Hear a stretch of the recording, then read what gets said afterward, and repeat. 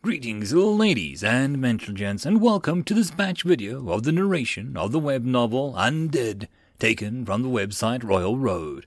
And, as always, I hope that you enjoy, and if you do, please consider supporting the channel. Chapter 37, Deviant. Now that I've discussed the standard evolutionary path of monsters, starting with lesser, standard, greater, and to elder variations of a species, we find our focus moving to deviance. For every piece of scholarship that exists on the subject of deviance, there are dozens of myths. Long have these monsters been seen as legendary, spoken of in the same breath as sovereigns and evokers. The fact of the matter is that deviants are simply variants of a more common monster species, as constrained to natural laws as their brethren. In truth, a deviant is not necessarily stronger than another monster of the same tier following the standard evolutionary path. A deviant's evolution occurs either as a natural reaction to a change of environment, pressure from the collective as seen in pack monsters, or, rarely, as a result of a monster's individual experiences. Deviants are not as rare as many believe. Some variations are well known, though they aren't recognized as deviants. One example of the environmentally pressured deviant species is the Saurlid, a variant of the common bower. While bowers exist in all continents in most temperate climates, Saurlids are a species specifically adapted to desert environs. Evidence of shared species between the two monster types is demonstrated by the experiment. A Tier 1 or T-tier bower transplanted away from its evolutionary niche, any moderate region with a sufficient population of prey animals, into the desert climate will see its next evolution transforming it into a Saurlid. Thus, Saurlids are regarded as a type of bower. Then the inverse is not true. The reverse of this process does not bring about the expected result. Once a Saurlid is brought back to colder climates, rather than evolve into a bower, its subsequent tiers will see it remaining as a Saurlid evolutionary path. This holds true for bowers as well as other monster species that have deviant forms. The base species can be changed, but once a deviant, always a deviant. In the space of this Saurlid, this works against it, as it is poorly equipped for cooler climates. Whatever potential the bower has in the base species to morph into the deviant is lost the instant it converts. This is similar experiments have been replicated dozens of times, though it should be noted that a certain amount of time has to pass with the monster in its new environment before it fulfills whatever qualifications is needed for the subsequent evolution to morph it into a deviant. The exact length of time varies from different species of monsters, but the requisite time generally falls between 3 days and a month. Of course, if the monster fails to hunt enough prey and achieve an evolution, it'll not change into a deviant. Different types of deviants exist beyond environmentally motivated evolutions, however. The second type is more widely known, the ruler. Monster species that gather in large groups all have a potential to evolve into a ruling variant of their base species. Ruling types of humanoid monsters are called nobles, while ruling deviants of bestials vary both terminology and morphology. These deviants come about as a result of the collective pressure system. Once large enough monster group is formed, the collective shape circling around the members of the group is forced to find an outlet, leading to the evolution of one or more ruling deviants to rule the others. These monsters are typically stronger than their base form and their species, even one of equivalent tier. Furthermore, their right to rule supersedes tiers. A ruling deviant of Tier 4 can be seen commanding Tier 5 monsters so long as the higher tiered ones belong to the base species. These ruling deviants, as well as being creatures that will prioritize the survival of the group over the all else, are thought to be more intelligent than the others of their species. These two factors are likely the reason they hold higher social position and are more powerful monsters. The third and final type of deviant is the most notorious, as well as the rarest type. These deviants have only a few reputable pieces of scholarship written on them, though this is not from lack of effort on the part of the scholarly community. These monsters are the source of the deviant title, diverging from the base race of their species in unpredictable and dangerous ways. Often their appearance is similar to the base form of their species. Large exceptions exist. They aren't necessarily stronger than the base form like ruling deviants are, though in some rare cases they are vastly superior in every aspect. The main difference between a true deviant and the base species lies in the possession of certain abilities that the basic species does not have, making any encounter with one of these monsters one that is difficult to prepare for.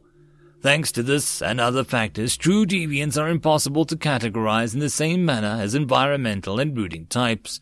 No one is certain what triggers a true deviant revolution, as they occur either seemingly at random, though it is likely that they come about as a result of the monster's individual experiences. Similar to how Branded may obtain rare classes after fulfilling certain requirements. Later in this book, we will explore the deviants in detail, studying various examples of legendary deviants throughout history and the abilities they possess. But for now, simply be aware of the 3 types. Excerpt from Forest of Claw and Fang by Tazam Mayang. Vanillith saw another opening and leapt forward, sword sweeping to the rear leg of the bronze. It cut deep, and the leg buckled. This was the 4th injured limb, leaving the monster without the strength left to stand. It slowly tipped to one side, flapping its wings to maintain balance, but failed and hit the ground with a pained squawk. Kalakai walked up, sticking his spear in its throat. The griffin, somehow hanging on despite the fatal wound, gargled and snapped at him. Kalakai danced back before driving his weapon into it a second time. It fell still. No level up came this time, but he felt Kalakai and Animu growing through his connection with them, their presence swelling as the hollows inside them began to fill. Kalakai grew a little further this time, and Vanillith sensed that he had finally reached the peak of 2nd tier. He glanced over at the spearman. If the past was any indication of the future, he would fall unconscious any second now. Currently, the ghoul was holding his spear and staring at his bloodied iron tip. His 2 peons had done most of the work in this battle. There wasn't much fight left in the bronze by the time Vanillith arrived. He had entered late, covering for Animu, who was acting on a distraction for Kalakai, and, as a result, received most of the wounds. Vanillith's own injury was slight compared to the juvenile ghoul's array of gouges and broken bones. Vanillith looked down at the light faded from the griffin's eyes, realizing a new problem at hand. With Animu in a state and Kalakai on the verge of evolution, neither of them were any sort of shape to fight the gold. As if in cue, a shriek blasted across the plateau, echoing off the cliff faces until it sounded like the voices of 10 griffins, rather than just one. Vanillith glanced up in time to witness a sight of Relica hurtling to the ground just before she turned into a smear on the cold stone. She twisted in midair, impossibly righting herself and landing on her feet with a resounding crack. Dust drifted around her as she stared up at the gold, which looked none the worse for wear despite the minutes-long battle that they had just taken place. Just what could be accomplished if Relica, a warrior stronger than him, couldn't land a scratch on it. But perhaps there was something. Ever since killing the first griffin, he felt something inside of him, broiling and restless, an untapped resource that was, inch by inch, awakening. He needed to settle his mind just to reach up and grasp it. Before he could do exactly that, the 2 remaining griffins shook off the attackers, leapt into the sky to join the gold. The first was a bronze, and the second one was smaller and darker adults. The latter sported many wounds, including a few arrows that protruded from the flank, but none of the injuries were fatal. Orimo launched a few more arrows in its direction, but the creature avoided them. The 3 griffins rose into the sky, gaining height until Orimo could no longer reach them. The gold surveyed the plateau, and Vanillith sensed its eyes roaming over each of the fallen griffins. 7 in total. Its next cry was a burdened noise, and in union the monsters turned tail, retreating to a distant peak. Just like that, it was over. But Vanillith wasn't still. The feeling of something boiling inside of him didn't fade after the griffin's retreat. and he pursued that sensation, latching on to the threat that led him somewhere deeper. He followed this tendril deep into his core, where the miasmic cyclone endlessly swirled. The world around him seemed to darken as his mind divided. A part of him was still standing on the plateau, flanked by his two peons, but a second part of him had tunneled deep before breaking through and emerging in another place. Where had the thread taken him? He glanced around, finding itself once again in the realms of spirits, in that reverse world of black and white and countless greys. It was quieter than it had been the last time he visited. No ghosts muttered, no dead men stood nearby, blaming him for their deaths. His feet found purchase on a smooth rock, and after gaining his bearing, he strode towards the translucent griffin that had curled up on the ground in some distance away. As he approached, the creature climbed to his feet, but otherwise was completely still, even when Vanleth was a mere feet away.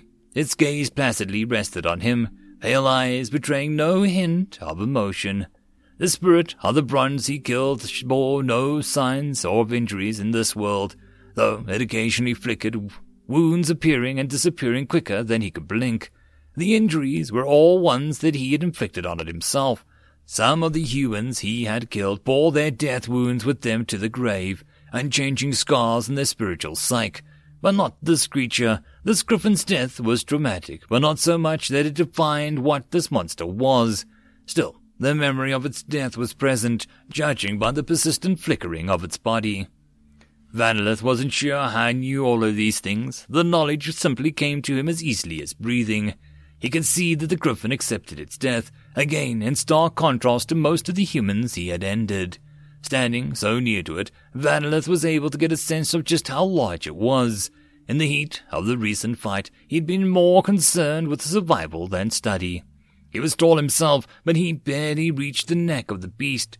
He was forced to crane his head up to meet its eyes. He reached out with a hand, and the spirit moved at last, stepping back and unfolding its wings as if it meant to take off into the sky. "Stop!"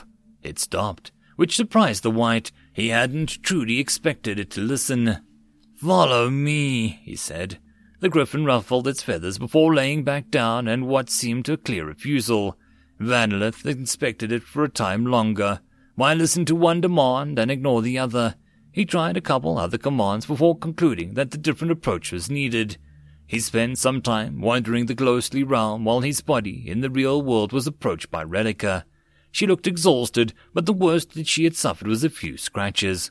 She maintained her warrior's bearing as she glanced over the three of them. By now, Kalakai had begun his evolution and was lying comatose on the ground. She pursed her lips as she inspected Vanleth and Animu, pulling out a pouch from the satchel at her waist. "This is the last of the dust," she said as she rubbed a handful of powder into Vanleth's shoulder. "So, do try to not get so heavily injured after this." She moved to Animu, applying the last dregs of the substance on the ghoul. "Will they return?" Vanleth asked, nodding his head in the direction of the griffins.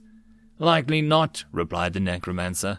"Griffins may not be that smart, but they know a losing fight when they see it. Killing those bronzes sent a deviant message. The reward isn't worth the cost for him. Well done." She strode off, seeing the post-battle arrangements. The next several minutes were spent sorting the corpses, both theirs and those of the griffins. Relica allocated the bodies in poor condition as food for our undead, though she ensured that the two bronzes, as well as the two of the unevolved griffins, were preserved whole. The ghouls fell upon the monster flesh with something approaching glee. Vanleth joined them, somewhat more reservedly.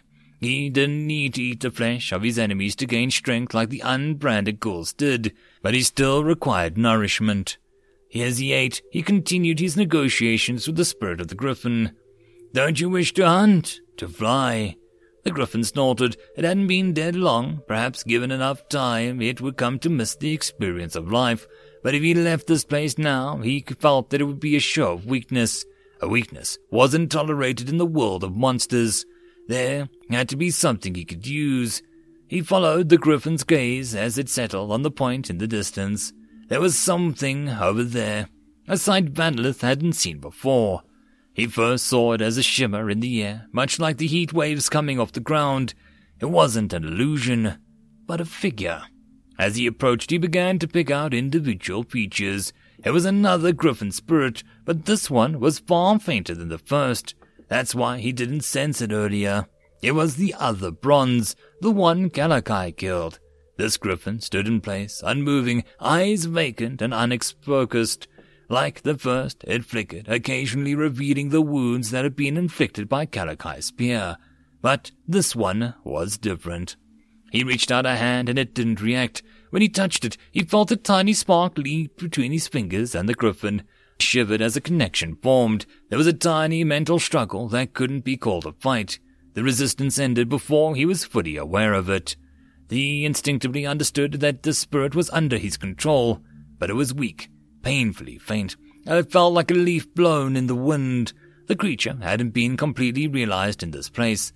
Only a tiny piece of it made it here.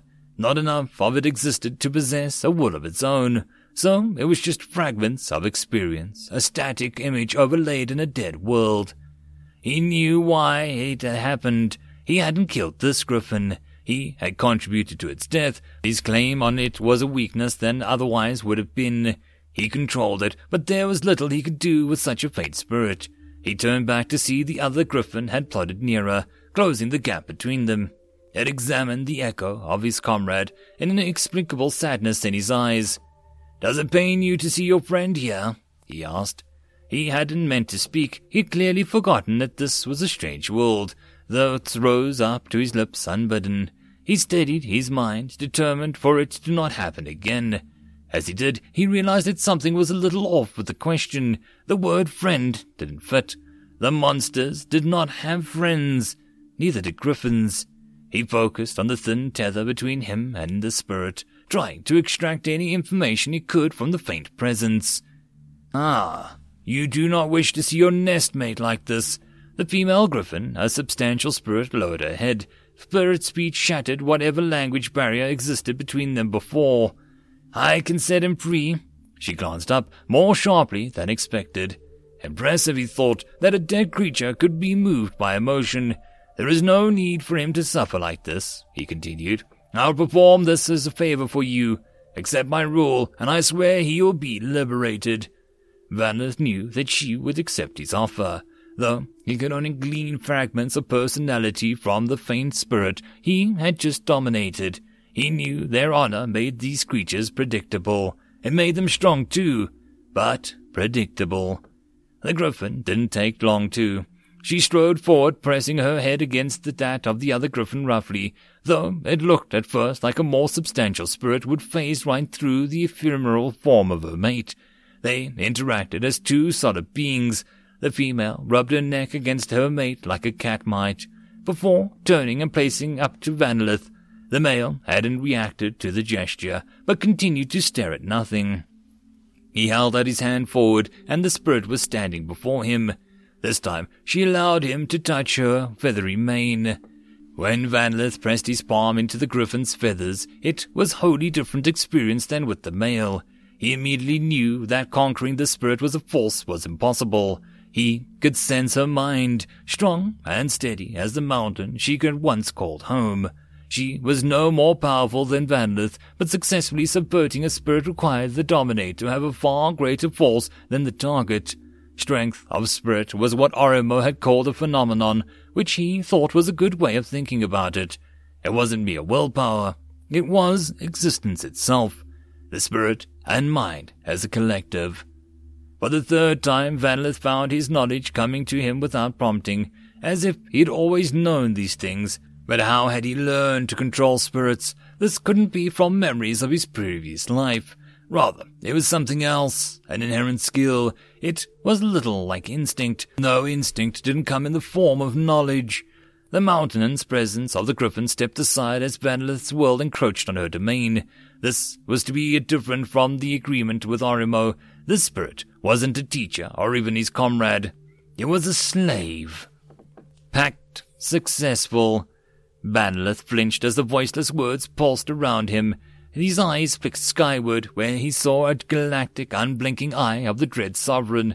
Chromatic whirl of the seam to consume the sky, aiming with all the colors this world did not, was the same as before. He steeled himself as recollections of the unnatural, mind-shattering terror brushed at the edges of his consciousness. Nothing more came, however. No other words were spoken. No enigmatic riddles or sensations followed the announcement of the pack's completion. The great eye seemed inert, as if the owner was asleep. But even asleep, the eye did not close. He turned to his griffin spirit. The pact was complete, but it could still be ended if he did not complete his part. He may not know how he knew these things, but that didn't mean that he would question his knowledge. It felt right, listening to these instincts. In the physical world, he finished his meal and watched as the ghouls, at least those who still hadn't fallen into evolution coma after eating the griffin's flesh, gathered up all the bodies that they could carry. Though Redeker seemed to think that they were safe, Arimo wasn't certain. He thought that the gold might return. According to him, there could be up to 12 griffins that hadn't accompanied the main force today. And though they were likely all unevolved Tier 2 threats, if they returned with the gold and the remaining bronze at their head, the fight would go poorly. As a result of the urging, the ghouls were now getting ready to move with all the food that they could bear. They lost nearly 50 ghouls in the fight, and though many others were evolving, their overall numbers were reduced greatly. At the same time, a third of their forces, 40 so, were now evolved, while only 90 remained lesser ghouls. In addition, Redeker seemed to have plans for the 4 griffin bodies that she had preserved, so Vanillith expected any decline would be short-lived. Back in the spiritual world, his hand passed through the misty form of the male griffin, which began to dissipate as 2 monsters watched on. His physical self exhaled. He felt something leaving him, passing from his core to his lungs. From there it was into the surrounding air.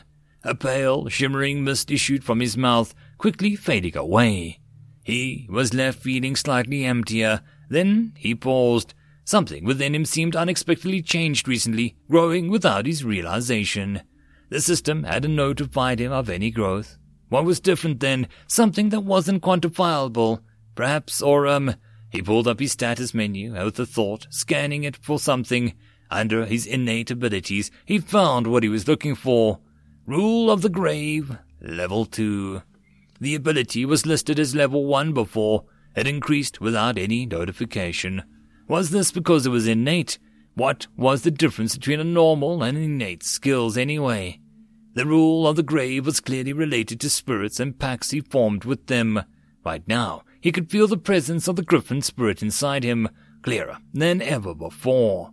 But how did he use it? Would he need Redeker's aid, having her raise the griffin like she did Arimo? A noise pulled Vanillith from his deliberations. Kalakai, a newly evolved spear ghoul, rose to his feet. Kalakai's pale grey skin was stretched tightly across his lean muscles, which almost made him seem younger. Though the narrow white beard that stretched to his chest arrested that notion, he returned Vanillith's look, standing solemnly with a spear at his side. He was now Tier 3, a greater ghoul, much like Animu and Arimo. Vanillith felt that perhaps he might begin to expect things from this peon of his. End of chapter. Chapter 38, The Five-Colored Watcher. Oath 27. The demi-shamans, whether they serve as undertakers or birth matrons, serve as vital points of union in the Great Pact. Their status must be monitored at all times, which will be achieved by having each shaman imprint 1 clay tablet, which is stored in the Chamber of Oaths. This is to be done the same day as they join our ranks. The shaman overseeing the imprinting ritual must be ranked as a 3rd or higher and be learned in the rites of binding. The ritual in question is a mirror rebound, 2nd rank. If any of the demi-shamans is injured severely, their corresponding tablet will crack. If they die, the tablet will shatter. This allows us to quickly react, replenishing regions where the previous demi-shaman has died or is ailing, making any interruptions to the pact brief at worst. 27. Addendum 1. Any disruption to the pact cannot be allowed to last more than a month. See Oath 43 for the rules governing distribution of nodal villages. A journey by foot between the most remote villages on the enclave should take no longer than 28 days. Addendum scribed by Nilatani, 18th Arc Shaman of the enclave. Excerpt from the Oath's original author unknown. The distinct howl indicated a break in the journey. Kai unfurled a rope and flung it over a branch, hauling his pack into a tree. Lei's pack followed after, and then the two of them went up. Their motions were practice, as was the fourth time that they'd heard Jaws in the region had been forced to take impromptu breaks. Kai fished out a piece of hardtack from his pack. After a few seconds of exertion, he snapped it in half, offering a piece to Lei. She accepted, gnawing on the rock-like substance in an effort to distract herself from the idea of a hungry monster prowling just beyond her sight. Lei and her guide hadn't stopped by any villages during their journey. There was no settlements along the route where they were taking unless they wanted to spend a day hiking out of their way. Neither Kai nor Lei suggested such a course of action. Kai was used to the wilderness, and though Lei would have killed for some amenities like civilization offered, she knew how important it was to reach the enclave quickly. She could manage a little discomfort. She thought about warning the villagers they passed by about the undead, but the enclave could inform everyone far more quickly than two of them could manage. They had armies of messengers and, an actual army. Kai suddenly froze, and Lei's warning instinct sped up to life. She turned her head in the direction that he was looking and saw something moving. Immediately, fright seized her like a cold hand squeezing her heart. She had been more composed, she would have realized that the movement came from along the path, and that the crunching steps are caused by footed feet, not paws. When the first person rounded the bend, Lei had a moment to process the human shape. Instead of reassuring her, this only served to increase her panic. She saw not a person, but an undead, a monster wearing a human shape, with yellow eyes and teeth and rent flesh. Apparitions of violence flashed before her eyes, and before she could compose herself, a partly eaten biscuit flew from her hand, smacking the forehead of the leading figure, who let out a surprising grunt, stumbling backwards. It was an impressive shot, all told. Skill obtained, throwing level 1. She nearly choked when the glowing words appeared before her. Having learned to read from her father, she was able to decipher their meaning after the confused moment, but that was the least of her worries. "Ow, blasted, what's this? Hardtack," spoke the man that she had pelted. "What the, where, who in the father-forsaken land just threw a biscuit at me?" Man, really only a teenager, just a few years older than her, rubbed his forehead with one hand while he held Lei's discarded meal with the other, scrutinizing the surroundings for the mystery bombardier. Lei observed his headdress, noting that the coloration, he was a red-feathered hunter, the same rank as Kai. Kai called out, only a little delayed, "Greetings, hunter." "You," said the man, homing in on him. Then he saw Lei's outstretched arm throwing position. She'd forgotten to retract it. Sheepishly, she lowered it, glancing away she did. The hunter's eyes narrowed. "The kid, what were you think—" Someone placed a hand on the man's shoulder, and he instantly quieted. The figure stepped forward, another hunter in full dress, but his bonnet Lei counted the feathers he bore, and her eyes widened. He had not 1 or 2, not even 3 or 4, but 5 types of feathers. Her jaw fell slack seeing the white and brown feathers in addition to the more ordinary red, orange, and yellow. This person outranked even her father, who had only ever attained 4 colors. This man before her was a branded, and a powerful one at that. What was he doing out here, away from the enclave? Hunting monsters? Why travel with the red-feathered hunter then? "Greetings, hunter," said the man to Kai. His voice was deep, calm, and steady. Like a mountain's breath, he scanned the two of them with a quick, perceptive eye.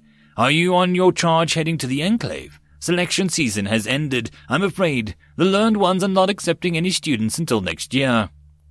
This hunter was a middling height and build, with a characteristic pale hair, even paler complexion, and dark eyes commonplace to the children of the mountain. He appeared younger than her father, though his exact age was impossible to pinpoint. He might have been 20 or 50. Other than that, there was nothing particularly notable about his appearance, save for a single thin scar that traced the line across his chin and up his jaw. "We aren't traveling for a schooling, sir." "Call me Polani," he interjected. "Polani, sir," amended Kai. "We bring news, terrible news that needs to be heard by the chief as soon as possible." The man furrowed his brow, and Lay caught him with a quick glance over his shoulder. He stared upon the third figure, standing there, completely motionless and half obscured by some low-lying branches. She would not have seen him if not for Palani's look. "This news wouldn't happen to be from the cradle, would you?" he asked. Kai blinked. "Yes, that is where we're from." Palani nodded. "I thought it was unnatural. No, never mind. Please, would you come down and share your story with us?" The two of them climbed down, Lay enduring the mistrustful stare of the hunter she clobbered earlier with the impromptu weapon, and whose forehead now bore the faint red bruise. The group gathered around, though she noted that the third member of the strange group stayed back, having elected not to join the rest of them. He was clad in a brown robe, his features obscured by a hooded cloak. He appeared to be inspecting her. Lay recalled her secret with a sudden chill that discreetly turned, checking on the bandage that she wrapped around her hand. It was still in place. The brand was still hidden. She glanced at Kai, aware with sudden clarity that she was completely at his mercy. She warned him not to tell anyone of her brand, but would he keep his word? "Now," Palani said, "I imagine some great hardship has befallen the two of you. Otherwise this child would not have been driven to such an extreme action as pelting my apprentice with her rations." "Thing could have killed me," mumbled the victim in question. At least that explained why the five-colored hunter traveled with the one color. Palani had taken on an apprentice, something many hunters did when they got older. Perhaps this man was closer to her father's age than she thought. Lay bowed her head apologetically to the young man, receiving a grunt in reply. The teenager had squinting eyes and a large hooked nose that made him look remarkably like a vulture. His gaunt appearance didn't help much to dispel that image. The two hunters settled in as Kai began retelling his tale, though Lay found it difficult to get comfortable. Her hand itched, though she tried to taking her mind off of it. And was it her imagination, or were the howls getting louder? The telling didn't take long, and the somber mood lay over the surrounding by the time Kai was done. "Who could have expected?" began the red-feathered hunter, before trailing off into silence. When he looked at Lay again, he no longer appeared so bitter. "So you are a child of Arimo," the Palani, regarding Lay with tired eyes. "I'm sorry to hear about your home, and especially your father. This news is a blow to all who knew him. It's a blow to all of Yurong." He turned to Kai next. "You've performed a great service. It would not have been easy to leave your comrades and family, but you did well in heeding your hunt leader's final orders. This information you carry with you is for great import." Kai bit his lip, nodding. Palani sighed. "Cohen, Lyko, there has been a change of plans. We'll be returning with these two to the Enclave at once." The hooded man finally stepped forward. When he spoke, his voice was thin and raspy. "This is only to be expected. Such a tragedy. It seems taking up my post will be more difficult than first thought. Thank you for your services thus far, Hunter. I shall impose on you again for the return journey." Palani nodded. Then, upon seeing Lay and Kyle's look, he gave a brief explanation. "His name is Lyko, and I was tasked with escorting him to the mountain's cradle to take place of your previous undertaker. You could say that encountering you saved us much time, no little grief." Lay looked at the man, Lyko, over. Despite so many other things going on, she found herself interested in him. She had never seen the cradle's previous undertaker.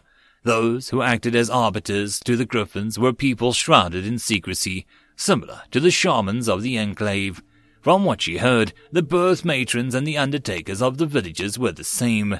The common consensus was that these people were magical, possibly even branded, but rumors thrived on mystery. Many other fantastical stories had circulated amongst the villages of the Yayo as the former undertaker's identity. Undertakers and birth matrons might perform a vital role in each settlement, but they never lived amongst the people. This isolation, coupled with their curious job, the specifics of which no one was told, gave them an outsider-like atmosphere. Sometimes they didn't even seem entirely human. Wait, Palani mentioned that Lyko was meant to replace the Cradle's undertaker. Why did their undertaker need replacing? Had something happened to him before the undead outbreak? She wanted to ask, but in front of all these adults she found it difficult to speak up. "We should depart immediately," said Palani. "If we keep up a good pace, we can make it back in 3 days' time." He quickly organized a new marching order. Gyon the hunter, who had wrapped a bandage around his head, completely unnecessarily, thought Lay, took the lead, with Kai behind him. Then it was Lay and Lyko, with Polani bringing up the rear. It seemed the brand had liked to watch over his charges from the back. He was probably giving his apprentice experience in leading. Lai glanced over her shoulder at Lyko, but with his hood up, she was unable to see past the man's chin and mouth. His jaw was clean-shaven and appeared remarkably young, not at all what she expected after hearing his voice. A howl broke through the trees, far closer than any of the others. It sounded like whatever had made the noise was only feet away. Lai's teeth working over a practically stubborn piece of hardtack, but her tongue at the sound. They were upon them. Blinking back tears of pain, she ran to the nearest tree, scrambling to a low-lying branch and hoisting herself up. After she climbed to the third branch, she spared a moment to observe the surroundings. No one had imitated her. Instead, the other three had backed up and standing behind Polani. Kai glanced over to her, a wry smile on his lips. "Lay, it's fine. There's no danger." Though he said that, Kai's eyes darted nervously to the hunter in front of him. Polani's expression was unreadable, but he stood at the ease peering into the forest. Shortly afterwards, a squat, quadrupedal animal with brown fur emerged from the vegetation, followed by another two of the creature. They were roughly the height of goats, but far thicker, particularly around the limbs. They had no neck to speak of. It seemed almost like their large heads were bolted directly onto their torso. Cruel fangs jutted out from wolf-like mouths, from which hung strands of drool. Jaws. The griffinless region, these monsters ruled the forest. Their appearance made them seem almost foolish, but underestimating the creatures was a mistake made only once. Jaws were far deadlier than normal predators, and those were already deadly enough. Arimo had been sure to drill that lesson, along with plenty others, into her head. Respect and fear. The Jawa took a step forward at the same time Polani did. That was all. Lay couldn't see Polani's face, so she couldn't tell what he did, but in the next instant, the Jawa let out a startled yelp and immediately turned tail, fleeing without delay. The pack mates followed shortly afterwards, tail between their legs. A series of high-pitched yelps gradually faded into the distance as the monsters sprinted away. Lay heard a noise. Gyon, the apprentice, had turned his head, clearly trying to stifle laughter. Judging by his shaking shoulders, he did a poor job of it. Kai followed suit, chuckling more modestly, though he shut up when he saw the look in Lai's eyes. She didn't find the situation funny. Polani approached the tree and raised a hand, which she accepted graciously, or tried to, but she had never been helped off of anything before and realized belatedly that leaping off the tree with her full body weight probably hadn't been the right move. Polani's eyes widened, but he caught her, placing her down safely. At least, he didn't laugh. Of course, there hadn't been any danger. The man was a five-feathered. She'd forgotten so quickly. After she was down, he asked her a question. "Have you seen a Jawa before?" "No," she said, wincing at how the word came out of his short tongue. In many places of the world they are brutish monsters, having been known to stalk and even kill hunters. As he spoke, he reorganized the line and began moving. This close to the enclave, however, they are more docile, warier of humans. If you are prepared, you can still scare them away. It doesn't even take a hunter like me to do it. Grab a branch or two, wave them around, make a loud noise, and they usually run right off. Fireworks well, too. I remember, this approach is only for small packs. If there are 6 or more of the beasts, it is best to find high ground as you did. And if you are much further from the enclave, well, there are more determined out there in wild places of the world. You didn't do any of that, noted Lay. They were scared of you, and you didn't even shout. Polani smiled. Just a small trick they teach you when you earn your 4th feather. Lay was silent for a moment, considering the encounter. If it was him, it should have been easy. Why didn't you kill them? I'd rather not have to, said Polani. They are certainly monsters, but they serve a vital role in the forest by keeping the population of prey animals down. Wolves and big cats do this elsewhere in the mountains, but this far west, only monsters like Jawas can survive. The balance is a curious thing. I often find it best to approach it maintaining with no approach at all. I see. This was just like the things her father would talk about. Hearing Polani speak reminded her of the starlit nights spent sitting around the hearth in the center of Yayo. Murmurs and chuckles of the villagers blending into pleasant background buzz. Orimo would be right beside her, his voice soft yet clearly audible, relating his experience out in the world. If not that, it was in some other story he had heard. He never edited, never lied, and never exaggerated. Sometimes others would gather when he spoke of monsters and legendary hunters of old. It often seemed like half the village materialized around him. But she didn't care what he spoke about. She just liked to listen. It was like she became something else when he spoke. Something other than Lay, the village girl. She saw herself in those woods, a bow slung across her back, reading the tracks of a monster that she'd been stalking for days, valley after valley. Lay stumbled over a root. The reality came crashing down around her in a flood of sensation. Her legs ached, sore from days of walking. Her tongue hurt, and she just knew she would bite it again once she started to swell. Her arms were scraped red by the branches of the trees that she'd climbed too hastily. Her stomach was a knot of pain from eating nothing but dense hardtack for a week. And beyond all of that, her father was dead. He was dead. End of chapter. And that, my friends, is the end of this video. I hope that you enjoyed. If you did, please consider supporting the channel. There are numerous links down below. The easiest way would be to share this video and this channel to as many people as possible to help this channel grow. Your support is very much appreciated, and I will see you all in the next video. Cheers.